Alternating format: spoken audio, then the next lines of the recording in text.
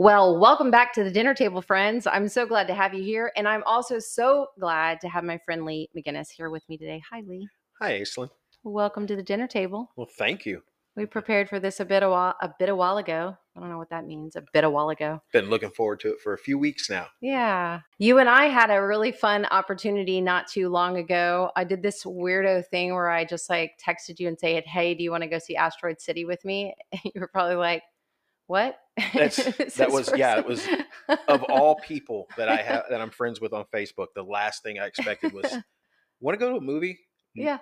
Okay. Yeah. It's like, sure, let's go. It's Asteroid City. Okay. Wes Anderson. Yeah. I'm a huge fan of Wes Anderson. I have begun, just kind of reaching out to people, and just saying, there's things I like to do, and I don't necessarily want to do them by myself, hmm And here's the deal: I can drag my mom or my dad or my parents to go do anything with me, but I'm a 44-year-old woman, so I'm trying Yeah. to Oh, I understand it. I was enthused, especially when you said let's go see Wes Anderson, because it's something I've never watched a Wes Anderson movie.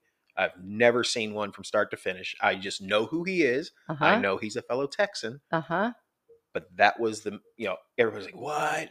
You yeah, haven't seen Royal Tenenbaums? You yeah, haven't seen yeah, Grand Budapest Hotel?" yes, Because I love Adrian Brody, and they're yeah. like, "You need to see it." I'm like, okay. Moonlight Kingdom was one of my absolute favorites. That's Budapest Hotel was fantastic as well. I mean, the all of those that you're naming, they're all like some of the best of them. visually he is a very unique director, Uh-huh. and I love what he does with the scenes. Yeah. It's little vignettes. We Yep. saw Asteroid City, and I highly recommend it. Uh-huh. It's kooky. Even if you haven't seen Wes Anderson movies before, you will laugh. And as much as I didn't know this about you, but now that we've been chatting, I'm like, you have an interest in space and rockets and just all kinds of interesting things like that. And Yeah, so, my dad called it ambush education. yeah. He knew to keep a young man's mind, occupied. Uh-huh. He would take me places that I would learn about in school or I wouldn't, Uh-huh. and he would take me and teach me. I've been to Huntsville, Alabama. I've seen where, the rockets for NASA are built and where Uh-huh. they're tested. I've been to Los Alamos, New Mexico. Uh-huh. I've walked the same ground that Oppenheimer has, that Uh-huh. strode. And matter of fact, I did that last March. I was Yeah. in Los Alamos. And but yeah, I was very happy that you reach out to me, and I was able to go with you because Mm-hmm. it was pleasant. It was so It much was fun. it Yeah. surprised me Yeah. how much I really liked that movie, because I mean it has Bryan Cranston and Jeff Goldblum and everybody in it. I was unaware of. I loved that when we came out of the movie theater, that was like a whole ream of A-list. And I was like, yep, that's Wes Anderson. Oh, and That's how he does it. Willem Dafoe. I mean, Uh-huh. Yeah. priceless. It was Yeah. great. It was so much fun. I really enjoyed it. I would have to say Asteroid City will be one of my tops of his, one of my favorites of his. I love the color.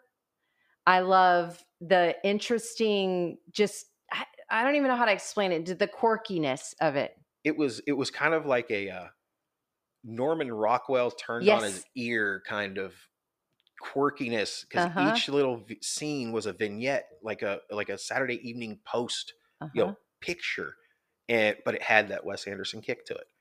And One of my favorite things was the daughters that were like little witches, the little oh like yes, 3, 4, and 5-year-old girls that were like little witches. don't touch her, don't touch her.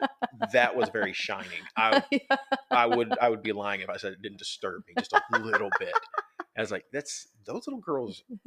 I think I sometimes I wonder about me when I was that age, because I'm definitely a little bit creepy as a strange girl that would. My dad used to always talk about how we used to scare all my cousins with spiders and stuff like that, and throw stuff on them. And so thinking about that and then watching, and I'm like, yeah, I think I was one of those creepy little girls that was back then. They would say that I was a little bit more of a tomboy, but now I'm like, no, I think I was a little witchy. That's what I think. Come play with us, Danny. Yeah. Yeah, it's very much. But the little girls were hilarious. I liked the nerd kids. Uh-huh. Yes. All their little projects, Uh-huh. and it was just entertaining because I remember being awkward. Uh-huh. I'm still awkward, Yeah. but All the best of us are. yeah, I was like, I can appreciate where they're at and how they didn't belong with their families because they were so different than their parents. Yeah. But it was such a good movie. I will hold off passing judgment on all other Wes Anderson movies until I've watched more because I still haven't seen any of the other Wes Anderson movies to be able to say whether it's my favorite. Okay, well, so then I was like, okay, we need to have like a movie hour or something like that where we just like watch some Wes Anderson movies, lock into Wes Anderson movies. But then also when we were there, we saw the preview for Oppenheimer, and everybody seems to want to see that. So that It looks really good. oh, as a history geek and Hmm. somebody who loves World War II history and all the weird stuff that most people don't get taught about in school. Yeah. Actually, having been to Los Alamos National Labs and been to Los Alamos, New Mexico, and been to Alamogordo, the test range down there at White Sands, and seeing these things. So I did this kind of with another friend too, and was like, hey, you want to go do something? And he's like, yeah, let's go shark fishing. And I'm like, I've never been shark fishing Oh, before. more power to you. It's like, I And saw Jaws. We're good. yeah, that's, I've heard that a few times. People that have like a straight up like not interested in Yeah. sharks. And you told me you were surf fishing. You were Yes. not in a boat. No. You We were. were, yeah. So Uh-huh. so I was actually in the water where the I wasn't expecting to see a shark that day, in all honesty, because it was super No, murky. nobody ever does. Yeah, so that's how it famous, works. famous That's last how it words. works. Yeah. That's the story I tell people about my leg, because I'm from the coast. So I'm like, they're like, what happened to your leg? I'm like, oh man, I was like a super surfer back when I was a kid. I got eaten by a shark. Well, no, actually, I ran over my leg with riding a Yeah. lawnmower because I'm a country kid. That's what I actually am. Yeah. Yeah, but no, I the water was real murky, so we went 6 miles out on Padre Island National Seashore, which Okay. is not really that far actually, No. just a little ways down, and then it's here I am kind of hanging out in the surf. And I don't know anything about this whole experience. We didn't catch anything. We caught some hardhead catfish and The state fish of Corpus Christi. exactly. Yeah. Yeah. And then some other kind of like whiting, I think I heard him say was a whiting, and that was bait, Mhm. as I understand it. And so he's got the bait poles with the bait on it. And then at one point he takes a bigger catfish that he's hung up on this massive hook thing. And then he was telling me about how, they've redesigned the hooks and you're not allowed to use this kind of hook. You have to use this super rounded hook. And that's Yeah. because it gets stuck in their throats or More something like humane. that. Yeah, Yeah. exactly. Now, how did y'all get the bait out? Did you cast it or did you? Okay, well, so he was showing me, because he apparently has experience like fly fishing and casting, has a lot of experience with that Yeah. kind of stuff. So he was like showing me some kind of momentum cast and all kinds of demonstrations. Yeah, but then he actually took his kayak out, and so Yeah. he actually like took his kayak out and dropped it, and like went Yeah. out a couple of bars, Yeah. and dropped it out there. And then so he's looking back at me and he had told me, okay, you're gonna have to help me out here. He's like, it's not going to be horrible if you don't, but if you could just like tighten it up a little bit, tighten it up. And I'm like sitting there, this ADHD kid going, I am not going to do this right. Like I'm going to forget. And he's going to be halfway back and he'd be like, the line's going to be all crazy, whatever. Oh, yeah. I I, remember back in the, years ago when we used to go out to Bob Hall Pier to go fishing, uh-huh. you would see the shark fishermen Uh-huh. giving the bait to the surfers. Uh-huh. And some of the surfers would paddle the bait out and drop the bait. That And makes I'm like, sense. I had to ask my dad what they were doing because I didn't understand it, but And then you're like, how does that make sense? I'm terrified of deep water, so I'm not doing any of that. But yeah, you look like a seal, uh-huh. and you Uh-huh. now have bait For a shark for a shark in your Yeah. hand. You are the biggest lure in the water Yes, right now. I exactly. was like, no, Yeah. yeah, that's oof. I actually spoke about that, like, okay, because I grew up in the surf all my Mhm. life. Like, I'm not a surfer, but I have surfed. I know the surf. I understand the tides. I even mostly understand what to do if I got into trouble. It's like, okay, you're going to end up on a bar far out, and then Yeah. you're going to wave at the Coast Guard when they come by to save you. Like, You learn how to live on the coast. right. Yeah. So I've had that experience with it or whatever. And, shuffling your feet along on certain days because you don't want to step on a Stingray. stingray, watching out for the jellyfish. Rest in peace, Steve Irwin. But you also know that you are swimming with sharks Yeah. and 5-foot shark, and Tiger sharks, yeah, definitely. bonnet heads, Yeah. makos. No. All of them. Yeah, I remember we went on a school trip once. We went to Bob Hall Pier, and we were there, and SeaWorld had brought down a trailer, Uh-huh. and they were catching sharks off Bob Hall Pier and putting them in this mobile aquarium trailer. Uh-huh. And I'm almost 100% certain that's the day I decided I'm not going back in the water at Bob Hall Pier because of that. I was like, no. And see, it doesn't like I don't feel that. I know they're there. Like I've Yeah. kind of always known they're there. I do certainly. I'm a female, and there's certain times where we're a little extra hormonal. I do get a little paranoid when I go out during those times to just like potty in the water and then come back to the shore real quick. Yep. I'm not sure I want to be out here right now. But generally, I'm not afraid of them, and I don't. I mean, I try to.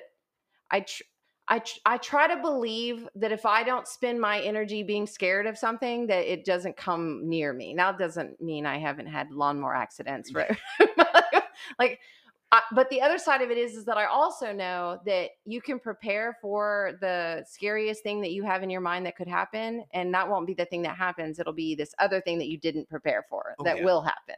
Yeah, and that's life, right? exactly. You can't buy enough insurance to solve all the Exactly. problems of what you could run into. But also, I'm not going to put myself in that situation. But you're like, I'm not that guy though, so Yeah, that was no. not for me. Yeah, I will spend that energy fearing it for the rest of my There you life. go. It's like, I'm not going into deep water. It's like, it was the whole submarine thing going to the Titanic. I was like, I know how that ended. I don't need to go. We're good. That story about that submarine, man. That is. Have you seen Triangle of Sadness yet? I know. Okay, another movie you have to see is Triangle of Sadness, and it's about wealthy people that get a luxury yacht, and it's the whole story of what happens with them. And to prepare you, there are no sharks, but there is a really long vomiting and diarrhea scene, like a really.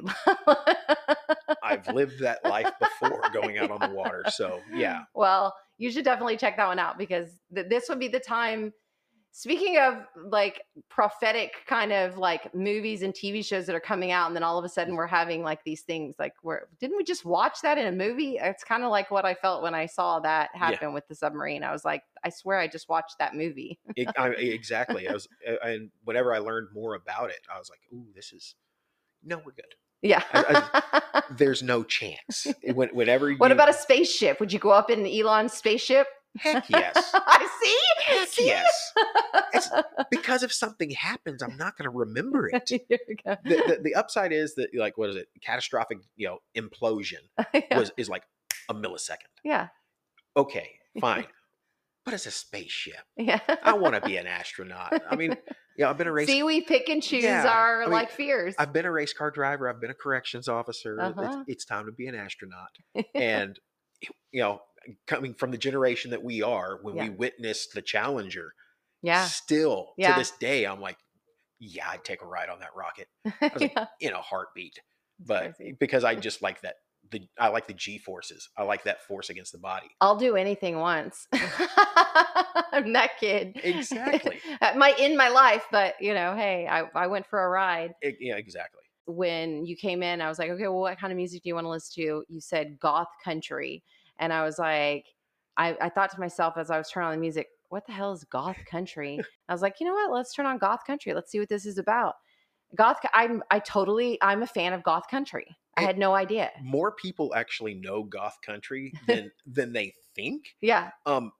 Because it's just one of those subgenre things. Like, I introduced you to the Dead South. Yes.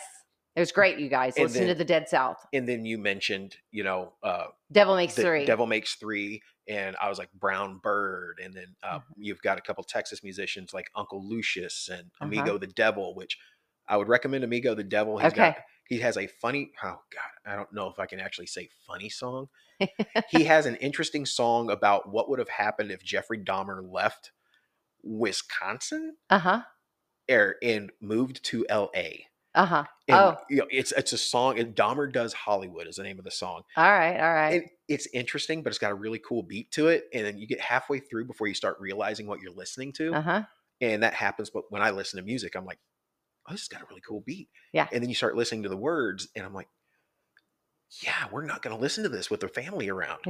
But Right. yeah, I was introduced to it, from the wonderful world of the interwebs, Uh-huh. and they called it murder folk and goth country. Interesting. And that So it's was, like what, like bluegrass, but yeah, like it's got a folk. yeah, folk, Uh-huh. bluegrass, these mandolins, banjos, stand So if up you like basses. Trampled by Turtles, if Oh you've yes. probably Was it? heard of Devil Makes Three, it's kind of in that same. Yep. Yeah. Uh, I heard a band called I want to say they were called the Salters, and they were a van load of hippie stinky kids that would come down to the old school Lotus Cup mhm. days. Tango, when those of you that know of the Tango Tea Room or any, it was this super little hippie vibe in Corpus Water Christi. Street Probably Village. the only It's real hippie vibe Corpus Christi's ever had. And the Salters would come down and play, and they played like almost like cult Christian music. yeah, very very jars of clay. Yeah, yeah, Jars of Clay. It's stuff like that. It's like I don't know why everything has to be labeled again. Yes, yes, yes. However, I remember it because it got a goofy name. But yeah, I'm glad you enjoyed it. It was one of those things that I was very happy to get introduced to. Yeah, so I've been having a lot of great adventures this last week, and actually got back into cooking a few different meals. I had gotten a little bit lazy there for a little while, just kind of, I don't know, getting used to what single life is going to be like and feeding myself and all of that. But it seems like there's a lot more people kind of recircling back around in my life. And so I had decided I wanted to make some spring rolls. I had bought shrimp from HEB and bought way more shrimp than I needed because I'm still thinking like a mom of four, Yeah. feeding people. So I invited a friend over to make shrimp spring rolls. I've never made that before. I've now officially reintroduced rice because we had rice tonight, Oh yes. and I had the rice paper rolls that you use for making the spring rolls. And then I cooked the shrimp. So all that stuff was ready. And then all we had to do was prep all the different vegetables. So I had some cabbage. I had the pretty purple onion from the garden or red onion from the garden. I had some carrots still from the garden. I cut up some different melons. We had figs. Trying to think of what else was all just different kinds of peppers from the garden. So like sweet peppers, hot peppers, all the different things. And then we just stood there over the nice bar. You noticed Yeah. So nice. I have a perfect kitchen for having these types of things, for Yeah. having people over. And I'm not gonna lie, I was a little upset whenever I saw that spring rolls was written down. I was like, she didn't say spring rolls. I'm excited. And then you just went into the conversation about how you made it for your other friend. And I'm like, what I'm do gonna I have to have make to a do to spring roll making it's like, party. what do I have to do to rate getting spring rolls? I mean, it's shrimp spring rolls. I'm like, I'm very happy with the bindi masala, but I saw spring rolls. Yeah. I'm like, all right, Yeah. yeah. It's a little fat boy in me. He's like, we're gonna have spring rolls and we're gonna have masala. This is everything I've always wanted. Sorry. Ah, I, it's all I right. have to tell you that I'm not like, this is the thing I noticed between me and the other person. Their spring rolls were perfect. Like they could go into spring roll making business. I mean, perfectly folded. Because have you ever done anything with the spring roll paper before? The closest I've ever gotten is making a lumpia. Okay. Well, It's so, real but you thin. fry it, right? Yeah, they After fry you, that. okay. Yep. So you dip it in water. It's this big sheet, right? You dip it in water and then you have to lay it down on like a wet towel because it gets real sticky while you're making your Yeah. stuff. And you don't want to, it's not like a burrito, you guys. You don't like stuff it and stuff it and stuff it. I would make such a mess. Like I made a There's, huge there's mess. no way. But the stuff is so sticky that you can kind of just make it work. So I just had these like ginormous, like burrito like rat, and he had these like perfectly folded sides, and it was all like neat and Show off. everything. I know. Show off. Yeah. Mine probably would have looked like little rice paper trash Yes, bags at yes, the end of that's it. kind Just of what mine looked like. like, there you go. But they tasted amazing. Yeah. I even made a so you don't I can't do peanuts. Like that one I've discovered as I was reintroducing things, I learned that peanuts are a problem. So I can't make peanut sauce. So I made a different sauce that was basically like using the cocoa aminos that I use. And you also can use like tapioca starch, cassava Mhm. flour starch, or whatever. So any of the grain free Yeah. flours that I can use, and just stirred that up with some of the red wine vinegar that we used in our salad tonight. So Tangy. we had this, and then some of the heat. And then I actually used a lot of like the Thai chili spice in it, and Mhm. like Thai red curry, I think, in it. Yeah. It was a great little sauce. You can make sauces so easily, like your own recipe. Was it more of a thicker, It like a was thick. creamier sauce, Yep. or It was a little love thick, that? like peanut sauce. That's one of the things I'm not a big fan of whenever I go to an Asian restaurant or something, is like, I don't like soy sauce. Oh, right. It's not because I don't like the flavor. It's thin. I need it to stick. Uh-huh. Yeah, it Yeah. is, and I have an allergy. I have a small allergy to peanuts, Okay. so I So can't, have peanut sauce. but I'll put some peanut sauce on my Boon Bowl from Houdat. You Nice. can bet there's gonna be peanuts on that. But yeah, I'm like, I gotta have a thick sauce. It's got, Yeah. and the spicier the better. Yeah. If I'm not sweating under my You would eyes, have liked this one then. oh, Yeah. I So would then you take that, and it's got all this like it's got this shrimp, right? Oh, and the shrimp that I got from HEB were really good shrimp. Like so it's a good size shrimp. they were nice. Grew up in the Bluff. People have bait stands.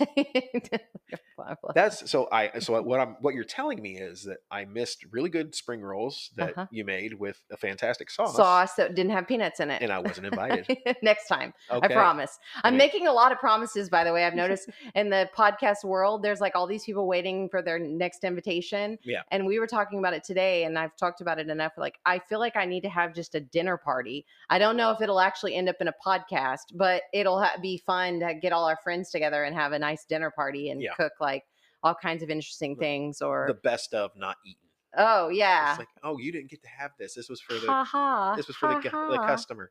Yeah. So then we did another thing where we went by Natural Grocers last night and picked up this meat. It's a Force of Nature ancestral blend bison from Georgia, and it has liver and heart in it. And so we made a hash out of that. And the hash that we made, it was with a tromboncino squash, which I had like a half a tromboncino in my refrigerator that I needed to use. And everybody knows about the tromboncino because I talk about that all the time. That's the only reason I knew what you were talking about. I Yeah. was like, she started using words I know. Yeah. I know what that vegetable is because she's mentioned it almost every week. I'm the tromboncino lobbyist. That and figs. Yeah. Yeah. If I grow it, Roselle, everybody knows about Roselle too. If I grow it, I'll tell you how to use it. The tromboncino with this blended ancestral blend. And it, like I said, it's Force of Nature. So they're a regenerative farm out of Georgia. And then it also was the cabbage that was left over that we had made and some of the fresh onions. And it was a super, the one pot. You said your dad called it the cowboy dish. Yeah. You're like, that makes perfect sense to me because my uncle, who was a cowboy, but also was a welder and welded all over the country. Mhm. He's the one that taught me about almost the one pot. Yeah. Cowboy cooking. It's Uh-huh. like you open the fridge. I was like, My dad would either say it was cowboy cooking or it was poking grits. Uh-huh. I was like, what's for dinner? Poking grits, boy. What's that? You poke your feet under the table and grit your teeth. Have no idea. Yeah, I don't know. Dad was from the Ozarks. I have no idea, but since I was a kid, poking grits. If you ask him, poking grits. He's like, you'll get fed what you get fed. But if you ask him, poking grits. If you sit around my house long enough, you will hear some really probably inappropriate catchphrases of Oh, yeah. Southern catchphrases we probably shouldn't be saying anymore, but we're still saying. Oh, yeah. My grandmother was like, I don't know if I want to say the word worst, but she said all kinds of things all the time. Like the one that comes to my mind right now that's so beautifully inappropriate, sweating like a whore in church. She Oh, used yeah. to always say that. All the Yeah. time. That has been uttered around my house. It was along the lines of the nervous as a cat in a a long tail cat in a room full of rocking chairs, or That. Yeah. crazier than a stump full of bastard owls, or nuttier than a squirrel turd, or Yeah, that. those things. My family's like that. Yeah, it's I got Bigger than a goat's ass. shining like a diamond in a goat's ass, which I never understood. But my dad was 30 years in the Navy, Uh-huh. but he grew up in the Ozarks, and so we got a nice blend of Sailor Jerry and Bubba Ray. And so Mountain man. it was interesting because he would pick these things up and then he would just kind of pick and choose what he wanted to add. And so you never knew what was going to happen, but nothing was off limits. But he definitely had some interesting phrases that he would turn on us. Well, you didn't get any of the wine tonight because you brought the drink tonight. Yes, I brought mead. You brought mead, and it was great, by the way, which we'll have to have a sip of. You brought 2 varieties, and then I pulled out 2 because we have beehive here. So they had given me some mead back in October. We'll have to, after we jump off the podcast here in a little bit, we'll have to have the after dinner drink will be the one that you made with coffee in it. That's the or the one that was made with coffee in Java Hala. It's the one that we had beforehand, which was our starter, which was the Skull, which was the hibiscus lavender mead with currant and maple syrup, I believe was in there, along with locally sourced honey from Sandia, Texas. My friends had some beehives. So Lost Oaks on the Nueces was there. I remember them. They came to the farmer's market a few times. Yeah, that it was the honey from theirs. It was wildflower honey, and the Java Hala is actually made with a mesquite honey, so it was a little bit darker to start with. Yeah, and then with coffee, for the life of me, I can't remember what coffee I gave my buddy Mike to use, but I'm looking forward to it. Well, of the 3 that we drank, so we drank the one you brought first, which was the lavender hibiscus one, and then we drank 2 versions. I don't remember what they told me they were made with, but 2 of the versions from my friends, and they're actually going to be on the podcast next week, as a matter of fact. Fantastic. That's fun timing. I actually liked the one that I really liked it a lot. I thought it was really good. Yeah. I mean, it's not something a lot of people are used to with mead, but I know with your natural and your healthy, what you're going for and what you can and can't drink, I'm like, there's nothing more organic than locally sourced honey and then yeast and water. Yeah. And so, like I said, my friend Mike, one of my customers from the cafe, made these for me. I provided the honey and he made the mead and would bring it. So I was like, and I told you when we went and saw the movie, I was like, I have some mead. Bring it. I was like, okay, I can do that for you. Yes. But I'm glad you liked it. It was a little sweet. Yeah. But the other 2 that your other friends that have the hives out here, those were, super clean and crisp. Yeah, they were. It's honey water, and it's dangerous. Because it's the one I brought does have a little bit of a punch to it. But those were it's just like nectar. I'll drink a bottle of that in a heartbeat. Yeah. And we had to taste it next to, while we were preparing, you cut up all of our okra for us. Yes. So we made a bindi masala tonight, which for you Southern folks, that's okra and tomatoes with Indian flavored seasonings in it, basically. Yeah. It was fantastic. I loved the different varieties of okra that you provided. I was commenting on the cross section of some of the okra. It looked like star fruit. And it was visually. I think actually the closest hybrid, mine is a hybrid because I grow all my stuff and then I let the seeds grow. And almost every year I'm going to end up with that same looking from the reseeds. I'm going to end up with that same variety. And it's a mixture because I grow burgundy okra. I grow the long spineless one. And then I've grown a hill country version of one and then one called Star of David. And so I think it's the one that I can call the closest variety to what the hybrid is that Star of David. And you did such a good job when you cooked it because it didn't get gooey. It still had a little bit of bite to it. It was, had a good flavor. And how close are the peppers that you grow to the okra? They're round. Okay. Was it hot when you tasted it before? I could smell it. Oh, yeah. Whenever you saw me when I was cutting it, I picked a couple pieces up and I kind of smelled it. Yeah. Because I could smell peppers. I could smell chilies, and I'm like, nice. It's just it takes on some of what you grow it around, but it was such a good dish, and the flavors worked so well together. I've gotten to the point where I don't really tell the guests, unless some guests have like they want to come cook something for Mhm, me. But I don't usually tell people what I'm cooking cuz I cook. I mhm. will sometimes ask like, are you okay with meat, or like or someone like me would say I don't eat meat, or I need, whatever, and they'll tell me something, and so then we'll switch it up. But generally, so, and I know a lot of people don't like okra, so I didn't even ask. I was just like, we're making bindi masala. It was so good. Whenever you told me what we were making, I actually looked it up because I've had tikka masala and Uh-huh. the general stuff that most people are familiar with. But I looked at it, and I didn't tell you this, but my dad had tried to grow a little hobby garden out in the bluff whenever I was growing up. And that's when my love of okra started, because he couldn't grow anything except okra. Of course. Yeah. It was just it was okra. And Uh-huh. so we had lots of, and I love Cajun food. I love Uh-huh. anything with okra, I love okra too. but It's one of my it favorites. was, I mean, it was done so well. It Yay. was done so well. So it was a pound and a half of really pretty okra.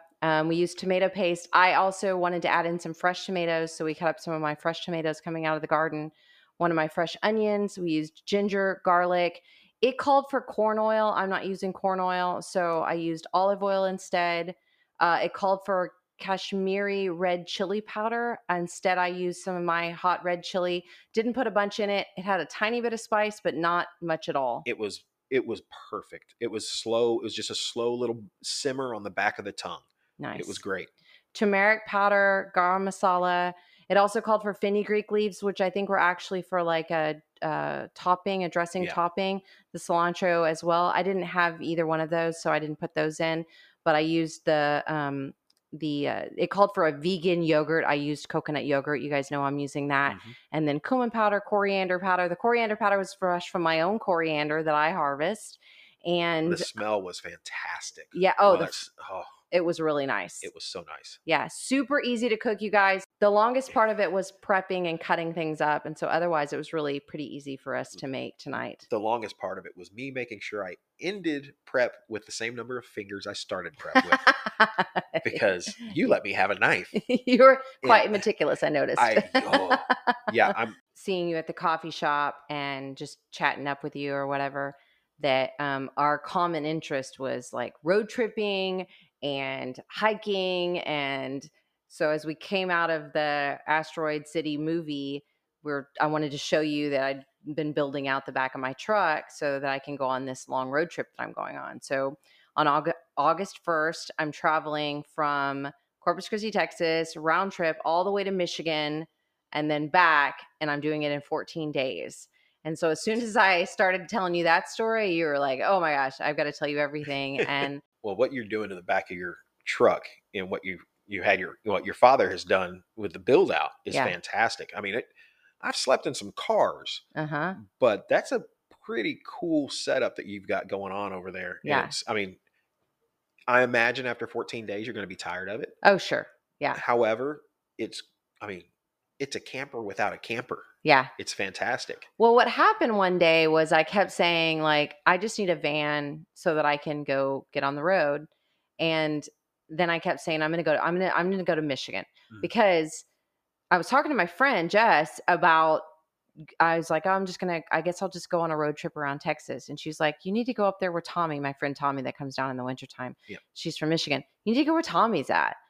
And I was like, okay. And I mentioned to my dad, I'm going to Michigan in my van. Cause he had already said, well, your Yukon, you don't need a van. You've got a Yukon, like Yeah. the same thing, whatever. And I'm like, okay, I'm going to Michigan. And he's like, you need to find somebody to go with you. And I'm like, no, I'm going to Michigan. So then I kind of put it in the back burner and just kind of let it float around. And then a few days later, I went and I sat down and I looked at him and I said, I'm going to Michigan.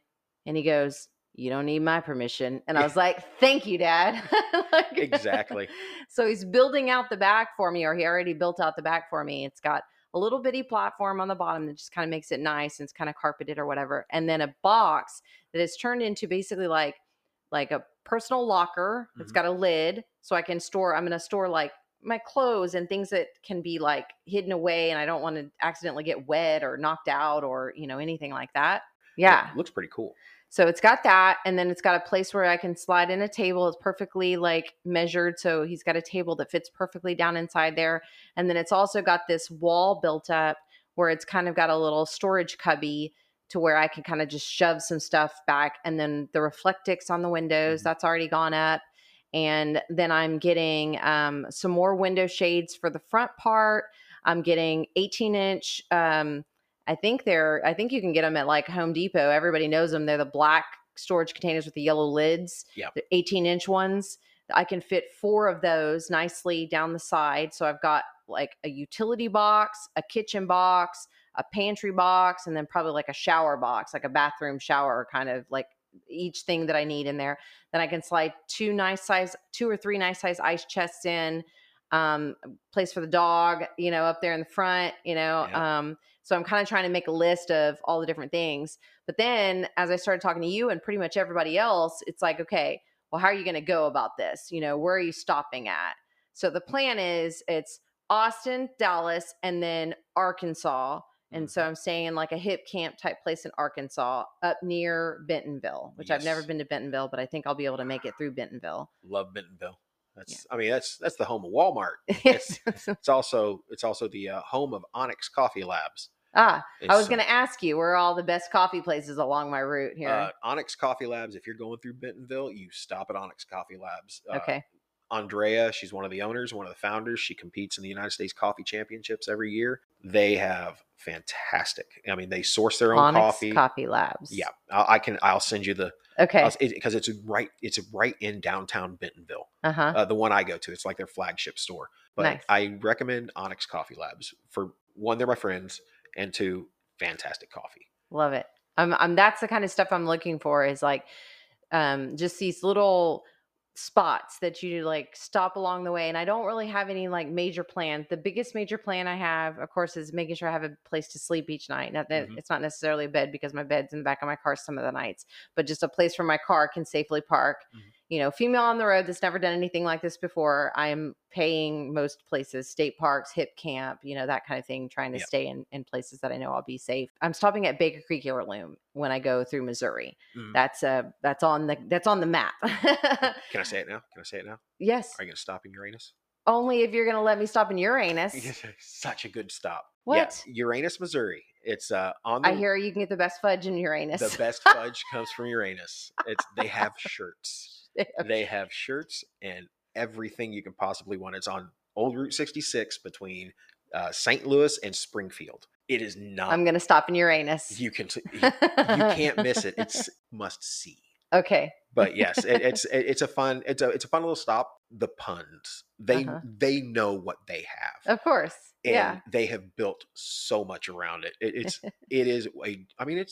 I'm a kid. It's a giant fart joke, and that's what that stop is. They have a sideshow museum there. They have like the world's largest frying pan is there, and nice. Then they have the gift shop where you can get all the straight out of Uranus shirts. It's like straight out of Compton. They have the straight out of Uranus shirts. Love it. I took my family to Branson for spring break 2 years ago, and I drove 3.5 hours just to go there. I saw it on the Travel Channel, and I was like, "We're going to go," because we were going to Springfield anyways. Because my father and family is from the Springfield area, Ozark, and all that.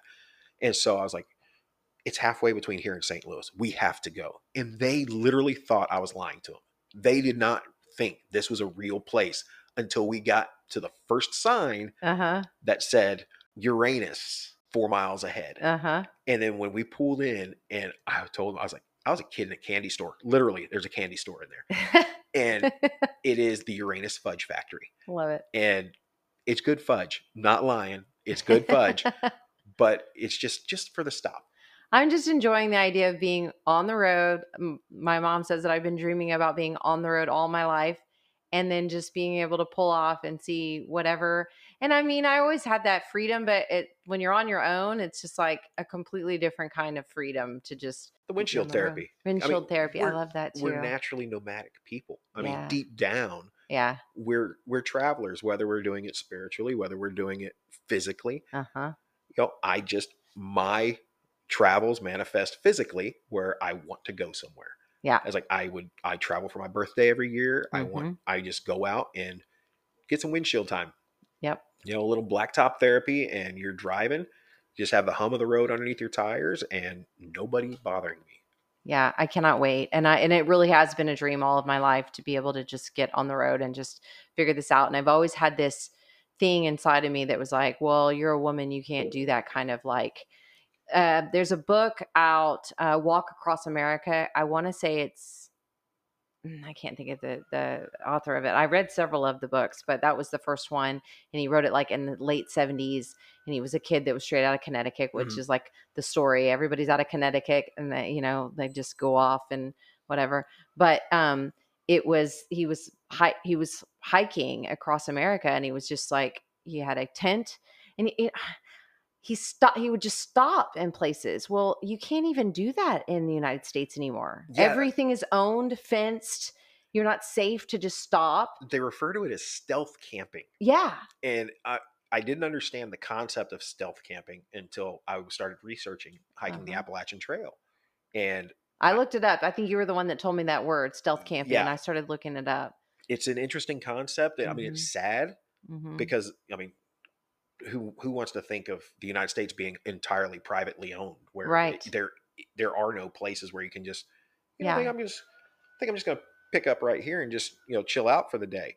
Or even if it was all privately owned back then and is privately owned that you you get in trouble for it, like people will run you off. Yeah, It's like I don't know, just that kind of freedom. I mean, I'm not saying I disagree with like I don't even know how I feel about it yeah, politically in all honesty, but the truth of the matter is that I'm just like, oh, the freedom to be nomads. yeah, That like you're right. There's an innateness inside of us. It's just like, wanderers and yeah. It's that gypsy nature that's inside all of us. And whenever you get out there, and you have a bunch of different types of hikers. You have your weekend hiker, which is what I consider myself these days. But then you have your serious hikers that are long trail hikers mhm. that do the Continental Divide Trail, that do the Pacific Crest Trail. You were discussing the book Wild Uh-huh. a couple episodes ago, and that's that movie with Reese Witherspoon Yeah. where she hiked. That was a That PCT. was okay. That's the Pacific Crest Trail. Bill Bryson wrote Walk in the Woods. Walk and see, I didn't want to get okay, Yeah, so the guy that wrote the one I read, Walk Across America, is Peter yeah, Jenkins. Yeah, yeah. okay. And so Bill Bryson wrote Walk in the Woods. They made Mhm. a movie with Robert Redford and Mhm. Nick Nolte in it. I've But watched I mean, I've seen every one of those movies, I've read most of the yeah, books. If there's somebody that's done the pilgrimage, I watch that, like, that's yeah, who I am. yeah. And there's I've got a whole bunch of books written by people that actually that hiked the trails, and they Mhm. decided just to write these self-published books. And it's like Mhm. you can't get there from here, and AWOL on the trail, which I think you'd Uh-huh. enjoy. But you meet these people, and you realize it's kind of a kindred spirit. Yeah. When I attempted my through hike, and this was back in 2020, so I got on the trail before the pandemic. Uh-huh. 8 days in, I broke my leg, and we were discussing this earlier. And you even mentioned it. It's like says you prepare for things, but it's Right. that thing you can't prepare Yeah. for that's going to get you. And I broke my leg 8 days in, and everybody's like, "Oh, that had to hurt." I was like, "That wasn't the worst part. The Uh-huh. worst part was I had to hike 8.5 miles on a broken leg to get somewhere where I could get a ride to a hospital." Holy shit. How did you okay, first of all, how did you break your leg? I was actually, it was early enough in the day. Well, before lunch, I was coming down off a mountain. I was hiking with this brother and sister duo, older couple. Uh-huh. The brother, he had actually through hiked 2 years prior. And so his sister Sharon was actually attempting her first through hike. Uh-huh. And she's roughly, I say roughly my mother's age. Uh-huh. So she was very matronly and Uh-huh. sweetheart. And we've been together for like 3, 4 days at this point. So we Uh-huh. kind of knew each other. Uh-huh. And so I was hiking with her because you hike your own pace. Uh-huh. And we were slow On poking it. pace. Yeah. We were on Yeah. pace. And so we were coming down off the mountain, and it rained every day. Mhm. Every day I was on trail, it rained. It was, early March, so there was no sunshine. And as we were coming down, she lost her footing. And when she lost her footing, I grabbed hold of her backpack to hold her up. And when I grabbed hold of her backpack, my right, my right foot was in a crack, Uh-huh. and I lost my footing with my left foot, Uh-huh. and I twisted. Ah, And wow. then there was just I felt the pop, Yeah. and I didn't think much of it. I think, okay, great. I just twisted my knee. Uh-huh. There wasn't like instant pain. It wasn't a compound fracture. It wasn't anything like you'd see. It wasn't dramatic. It wasn't Uh-huh. catastrophic, Uh-huh. but it didn't feel good. Right. And I sucked it up. I was like, that machismo, Yeah. that macho Yeah. man. Well, She, kind of what else are you gonna do at first too? yeah, I mean, like, and Sharon. I didn't tell Sharon until COVID shut down the trail. uh-huh. Sharon hiked another 3 weeks Uh-huh. before I even told her I was off trail. She thought I was behind her somewhere, Uh-huh. but I didn't bother telling her that. Yeah, I broke my leg. It was more severe than we thought, Yeah. because after it happened, I got to the bottom of that mountain, that little section, Mm-hmm. and her and her brother went on their way. So, okay, tell me how this happened. You heard it, right? And Mhm. you knew it was hurt. Did you stop and then get going again and then get like Once I got to the bottom of that, once I got down to the bottom of the mountain, uh-huh. where it leveled out. I say the bottom, it was not the bottom. But once I got to a spot where I could actually sit down, I sat down. And other hikers, it is not like people think you're out there and you're all by yourself. You're not. You might have a mile, Yeah. you might have a mile or two between you and the next group of hikers or the next hiker, Uh-huh. but you're not 100% alone. Right. And so, being the macho persona that I thought I was at that time, these two, Mel and Melanie, is cousins out of Canada that I had. There, one's a tattoo artist, and the other one was like marketing sweethearts. Both of them. They came up and they're, are you okay? I was like, oh yeah, I'm fine. I'm just taking a break. Yeah, Uh-huh. Uh-huh. yeah. And so they're like, okay, and went on their way. And then one of the other guys I was hiking with, Matt, he had a service animal. Mm-hmm. He had, suffering from PTSD. He was a Marine. Mm-hmm. He's hiking the trail for recovery, for trauma. Just, he was out there doing this for himself. Mm-hmm. Well, he was hiking with his Rottweiler, Bodai. And Bodai is a sweetheart, had her own vest, Mm-hmm. had a first aid kit, and Bodai came up and over and just came bounding down. And then she went back, and then Matt came down. And he's like, "You okay?" And I was like, "No." Yeah. I was like, "No." And so I pulled my pant leg up. Matter of fact, the pants I'm wearing right now are the pants I broke my leg in. But I pulled my pant leg up, and he was, we were looking at it. He's like, "Oh, that's not good. It was swelling. It Yeah. was, I thought I just really, really screwed it up." Right. And so I started all the ibuprofen I had, Uh-huh. chugged some water, and it's 3.5 miles to the next shelter. Yeah. I still had 3.5 miles to walk. Uh-huh. And side note, never text your mother. I think I screwed my knee up when you're hiking in the mountains and you're not going to have reception. Uh-huh. Right. No. Because when you Yeah. do get reception, There's 8,000. yeah, Yeah. it just goes Yes. off. And I so, just had a recent experience with my daughter where I didn't realize she was off grid yeah, completely, and I started freaking out, and like she had like 1,000 texts probably by yeah, the time she. you don't think about that. Yeah. It's just one of those things. I was like, I didn't think anything. I was like, oh, I screwed up my knee. Uh-huh. Talk to you later. Boop, Uh-huh. gone. And so we hiked. We hiked to the next shelter, and spent the night. Well, I had 5.5 miles to hike to get to the town to Wow. get my knee looked at, and that was the longest day. But Yeah. I did meet a really cool guy, a trail angel as they're called, Uh-huh. Broadway Billy. Uh-huh. He said for a case of beer he'd drive me into the hospital. Uh-huh. It's a University of North Georgia is Uh-huh. where we were headed. And I was like, okay, cool. And I'm like, I'll buy you a case of beer. I used to do that for my friends, buy them a Mhm. case of beer for drive me somewhere. I thought he was going to wait till we were like not on the road to drink it. Oh. This isn't. Then it dawned on me, this is North Georgia, and this F-150 pickup truck he had, I don't know how it had Oregon plates. The registration was expired. You couldn't open the passenger side door from the outside, and he is rattling down these hills drinking a beer.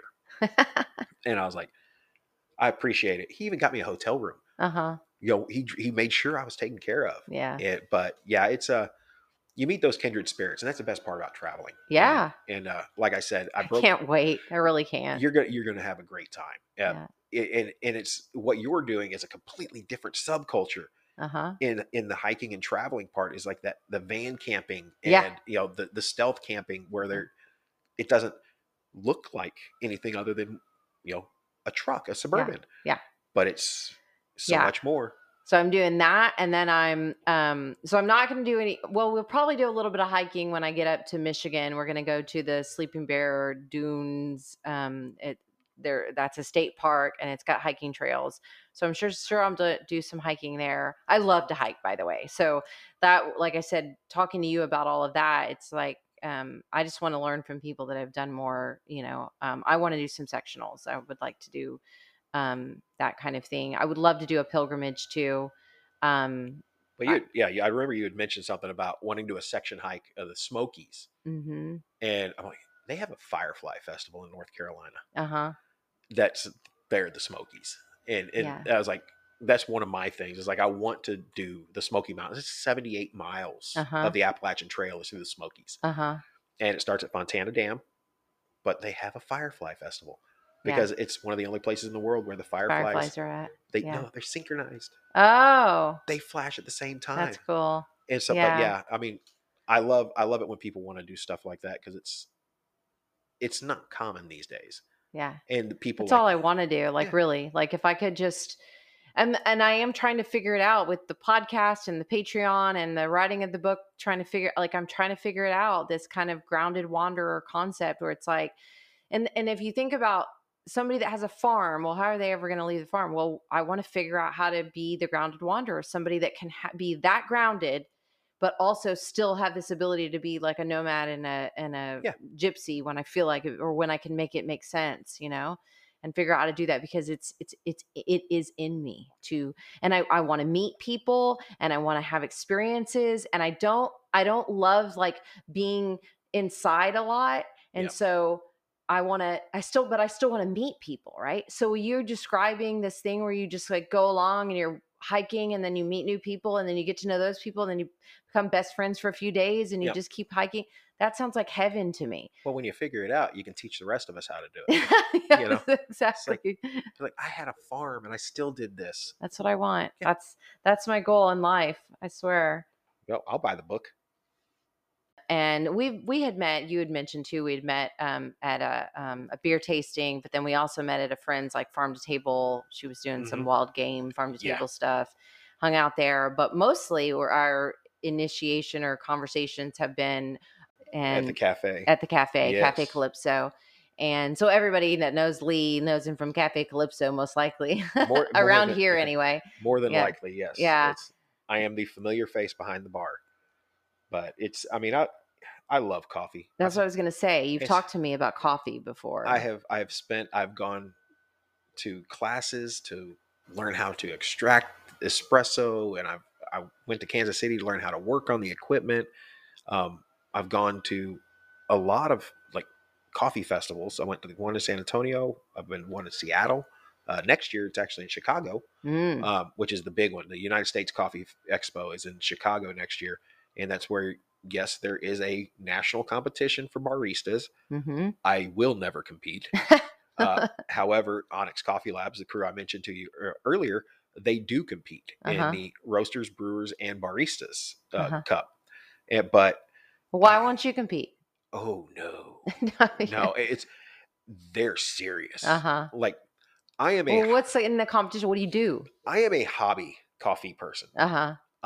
In the barista series for the U.S. Barista Championships, oh god, I'm probably gonna get this wrong, and there's probably my friends that I'm gonna tell to listen to this are gonna be like, "You're so wrong about what's in there." You have to make 3 drinks. I Uh-huh. believe it's 3 drinks. The first one's a cappuccino, or no, the first one's like pull a shot of espresso. And you're explaining to the judges. It's a panel of 5 judges. I think 3 of them judge. I can't remember because it's so intimidating just to watch these guys compete. And the guys and gals that compete in these competitions dedicate hours. It's like the Olympics of coffee. Yeah, yeah, and they know everything about the beans that they're preparing. They bring their own beans, which I think is not cool. Uh-huh. One year they had a barista that he was using coffee beans that were like $60, no, $100 a pound. Uh-huh. He was freezing them in liquid nitrogen before he ground them, because whenever you freeze the beans and then you grind it, you get a more even fracture Uh-huh. for the bean, Okay. and so it gets an even extraction. Okay. All super serious. I had to call my algebra teacher from junior high and apologize to her for saying I would never use algebra in my life, Nah. because I You and walked. every other person on this Oh, planet. I walked into that barista, certification class, and it was just parabolas drawn on dry erase boards, and you're solving for X because you got this temperature of water and this amount, this weight of espresso beans and these pressures and 9 hemispheres and millibar. I mean, what is this? I was like, I just want to learn how to make coffee, bro. That's it. But you have the barista deal, so you pull a shot, you make a latte or a cappuccino, and you're explaining your coffee to the judges Uh-huh. at the entire time. You're explaining what you're doing, which I can't do that. And then you make a signature drink. Uh-huh. It's your signature drink. It's a drink that you serve at your cafe that nobody else has. And that's when the cool stuff comes out. Oh yeah. That's whenever the chef is let off the leash, Uh-huh. and it's like, this is whenever you get to do what you want to do, and it's all timed. Okay. You have a certain amount of time that you have to do all this in, and you're judged. And that's just So the if you barista could one. make your drink, what would you make? Like like I am so boring. I am a coffee person. yeah, well, okay, I am Yeah. too, by the way. Like I'm like straight up coffee. But if I'm gonna have like if you're gonna, like, what would you do? It would honestly, it would probably have to be something. It would have to be something just smoky and nutty, Uh-huh. with a little bit of spice to it. Okay. I make a drink that Erdal, the late owner of Cafe Calypso, he would make me a drink called a B52 whenever I was a kid. I have duplicated the flavors, but it was very much like a cream soda, just a little bit richer. Uh-huh. And they stopped making that syrup. Uh And then he actually came up with an adequate uh-huh. representation of it. And then just a few years ago, I was messing around and I came back across, I Okay. came up with the mix. Yeah. And so now I have a couple customers that they'll come in and ask for a B52. So what's in a B52? It's proprietary. Okay. I'm just kidding. I'm like- Yeah. No, it's if they get the B52 the way I make it, it's 3 shots of espresso, half and half in milk, and it's caramel, toasted marshmallow, hazelnut, and Irish cream.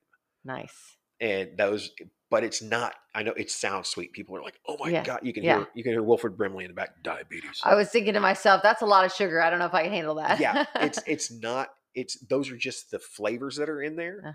Uh-huh. That's not like full 1 ounce pump of each. I mean, you're not getting 7 ounces of flavoring in there, but it tastes like it's like cream soda kind of creaminess and just rich and smooth. And so I'll make them. They'll come in and ask for a B52, and they'll get a B52 Italian soda, or they'll get a B52 latte. So you have a coffee truck that you're moving towards being in a coffee truck. Yes, yeah. Doing your own thing. Last March I was coming back from New Mexico, and a buddy of mine out of Austin was selling their coffee truck. Mm-hmm. Had an espresso machine in it already, had an ice machine in it already, had refrigerator. Ended up buying the truck, and it'll be called Gulf Roast Coffee Company. I already have all the paperwork and everything squared away. I'm working on. I just this past week. I mean, it's an older truck, but the kitchen area Mm-hmm. was built in 2018. Mm-hmm. And so all the equipment's got brand new suspension and plumbing and everything. But Yeah. and it's just coffee. It's Uh-huh. I'll have some That's it. finger foods Yeah. and some other things like that, biscotti and stuff Mhm. like that. Mm-hmm. But I'm a coffee guy. Mm-hmm. I was like, but it's gonna be fun. We're going with the 1980s, 1990s theme because Uh-huh. I'm a product of the 1980s and 90s. Bright paint job and geometric shapes and fanny packs and I love it. all things Miami Vice. But it'll just be me. That's It's awesome. just gonna be me to start with. Yeah. I Uh-huh. love the community that's starting to come around, and I'm hoping here in the near future we'll get some of these some of these cafes, Yeah. and to get together and start having latte art throwdowns on a regular basis. Oh yeah. Excuse me. I do not do latte art. No. I did when I first started. Like making little hearts and flowers and I am so bad at it. I will gladly judge, but I am so bad. My hearts look like corgi butts. It doesn't even look like a heart anymore. I used to be able to do a Like a tulip. goat's ass. Yeah, I used to be I used to be able to do a tulip and a rosette and all that, all Yeah, that fancy stuff. lovely.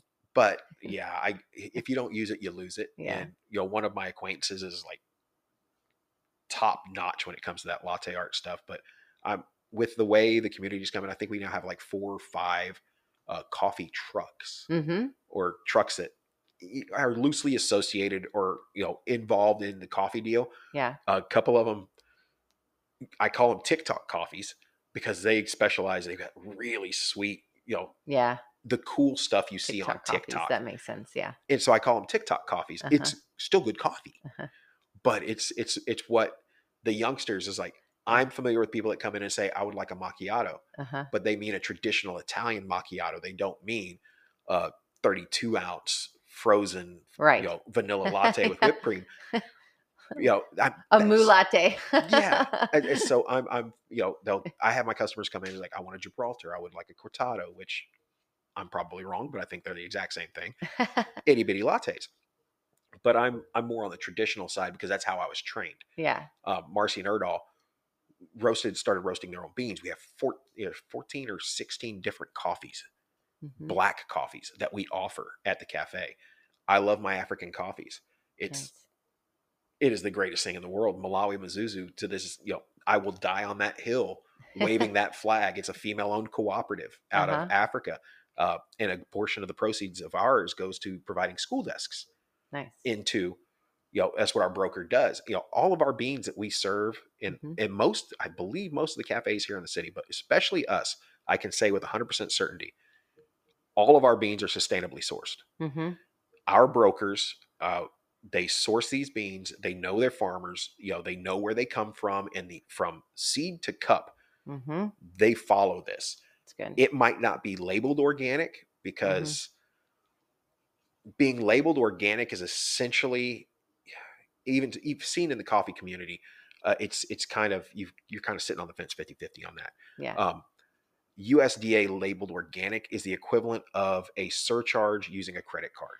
I'm not a fan, by the way. I don't know Yeah, if you know about my feelings about USDA organic, but yeah, I mean, it's I purchased USDA organic because that's to me that's more of like a vote to say this is an industry we want to change. yeah. But in terms of being someone that actually would go for that Yeah, certification, you're right. It's the money. that farmer doesn't get that money. Yeah. No. It's just Yeah. there. I mean, Yeah. we've got Rainforest Alliance and Yeah. elephant friendly and Yeah. bird friendly. I could run down the list of some of the asinine Now things we're they going to have. add regenerative to it, which by the way, regenerative is what I actually do. But now we're going to add a certification that, I had to if Walmart can get it, it's probably is it not regenerative anymore. biodynamic. Biodynamic. Yeah, I I know what had that to is. look that up Yes. because it's more of a tea thing. Uh-huh. But we've always, I mean, our brokers that we've dealt with have always been very serious about sustainability and providing a good selection, a wide selection of sustainably sourced beans. Yeah. And they've offered to take us, when we do the cuppings and stuff like that. But just because, just ask Mm-hmm. the cafe, where does this come from? Yeah. And, give me a little history about it. Do you know anything about it? Like I said, our Malawi Mizuzu is a female-owned cooperative. We have a Mexican coffee from Veracruz region that's actually labeled Women Power, Nice. and it's another female-owned cooperative. Really awesome bag, by the way. It's got a nice floral wreath and a hand, very colorful. Nice. But it's just ask the cafe because your baristas, I can guarantee they're a lot like me. They Yeah. love talking about their coffees. They love talking about their coffees. They got Yeah. all right. It's time for us to do the random question of the week. So let's see. I'll let you here, why don't you do it like this and let me draw this time? Okay. There you go. We got 5 here, and I'll ask you whenever I draw one out. Looks like 4. Or 4. Sorry. Okay, here we go. I'm going for this one. What would you most like to change in the world? Oh my. What would I most like to change? The only thing that I could actually have 100% control over, me. Yeah. I mean, I would ideally like to change this or that, but Right. really the only change that matters is the change that you do to yourself, Yep. because it's what people see. Yeah. And so, yeah, I would change. Do I know if there's something I'd want to change about myself? Probably a little more humility. Yeah. Yeah, even my customers will tell you. It's like, next to coffee, I'd love talking about myself more than anything. But Well, clearly so do I. yeah, So but yeah, it's just growth and change as an individual. yeah. There is no higher. There's really no higher level or call than Yeah. that, because you it's you. Yeah. It's like, if you can look at yourself in the mirror and be Mhm. happy, Mhm. Then you've changed the world. you've changed the world. Yeah, I have such a different like belief about what the world is in our universal consciousness of understanding what is the world, right? And so because I have this different thought process of what the world is an illusion to me, Yeah. right? So if that's the case, then there's nothing I can do to actually change the world. I mean, I can make magical, interesting things happen in the world, but if I actually want to change the world, it's about my internal, like, spiritual interconnectedness with Mhm. the entire consciousness that created the world. And Yeah. that's how I'll change things. Yeah. And so that's a big understanding to think about. And I think, I hope that after the pandemic, a lot more people like began to wake up to that concept that like the only change that can actually affect anything Yeah. is me. We were talking about politics and Yeah. how politics is almost pointless now, and for so many people, because it's an endless fight. Well, and honestly, like you said, for the pandemic, for every one person that was upset about the pandemic and being locked inside, you had another person that was using that time to really examine. I mean, Yeah, where they are as a person, where they are in a yeah, relationship. I mean, where they are professionally. yeah. You know, there's a reason self-help books and personal growth like had a surge during the pandemic. Yeah. Aside from us being bored out of our minds, Right. Yeah. you know, Life I coaching. you know, Yeah. yeah, All of that yeah, stuff. all Yeah. those, I know so many people that life coach. It's just one of those things. I'm like, yeah, what did I do with my time? Sure as heck didn't do any growth. I was I was hopping around on crutches, but I saw it. I saw it in people, because they, Yeah. going into the pandemic, they were one way. Yeah. Coming out of the Yep. pandemic, you had to try not to be a different person. Yeah. I was definitely one of those people.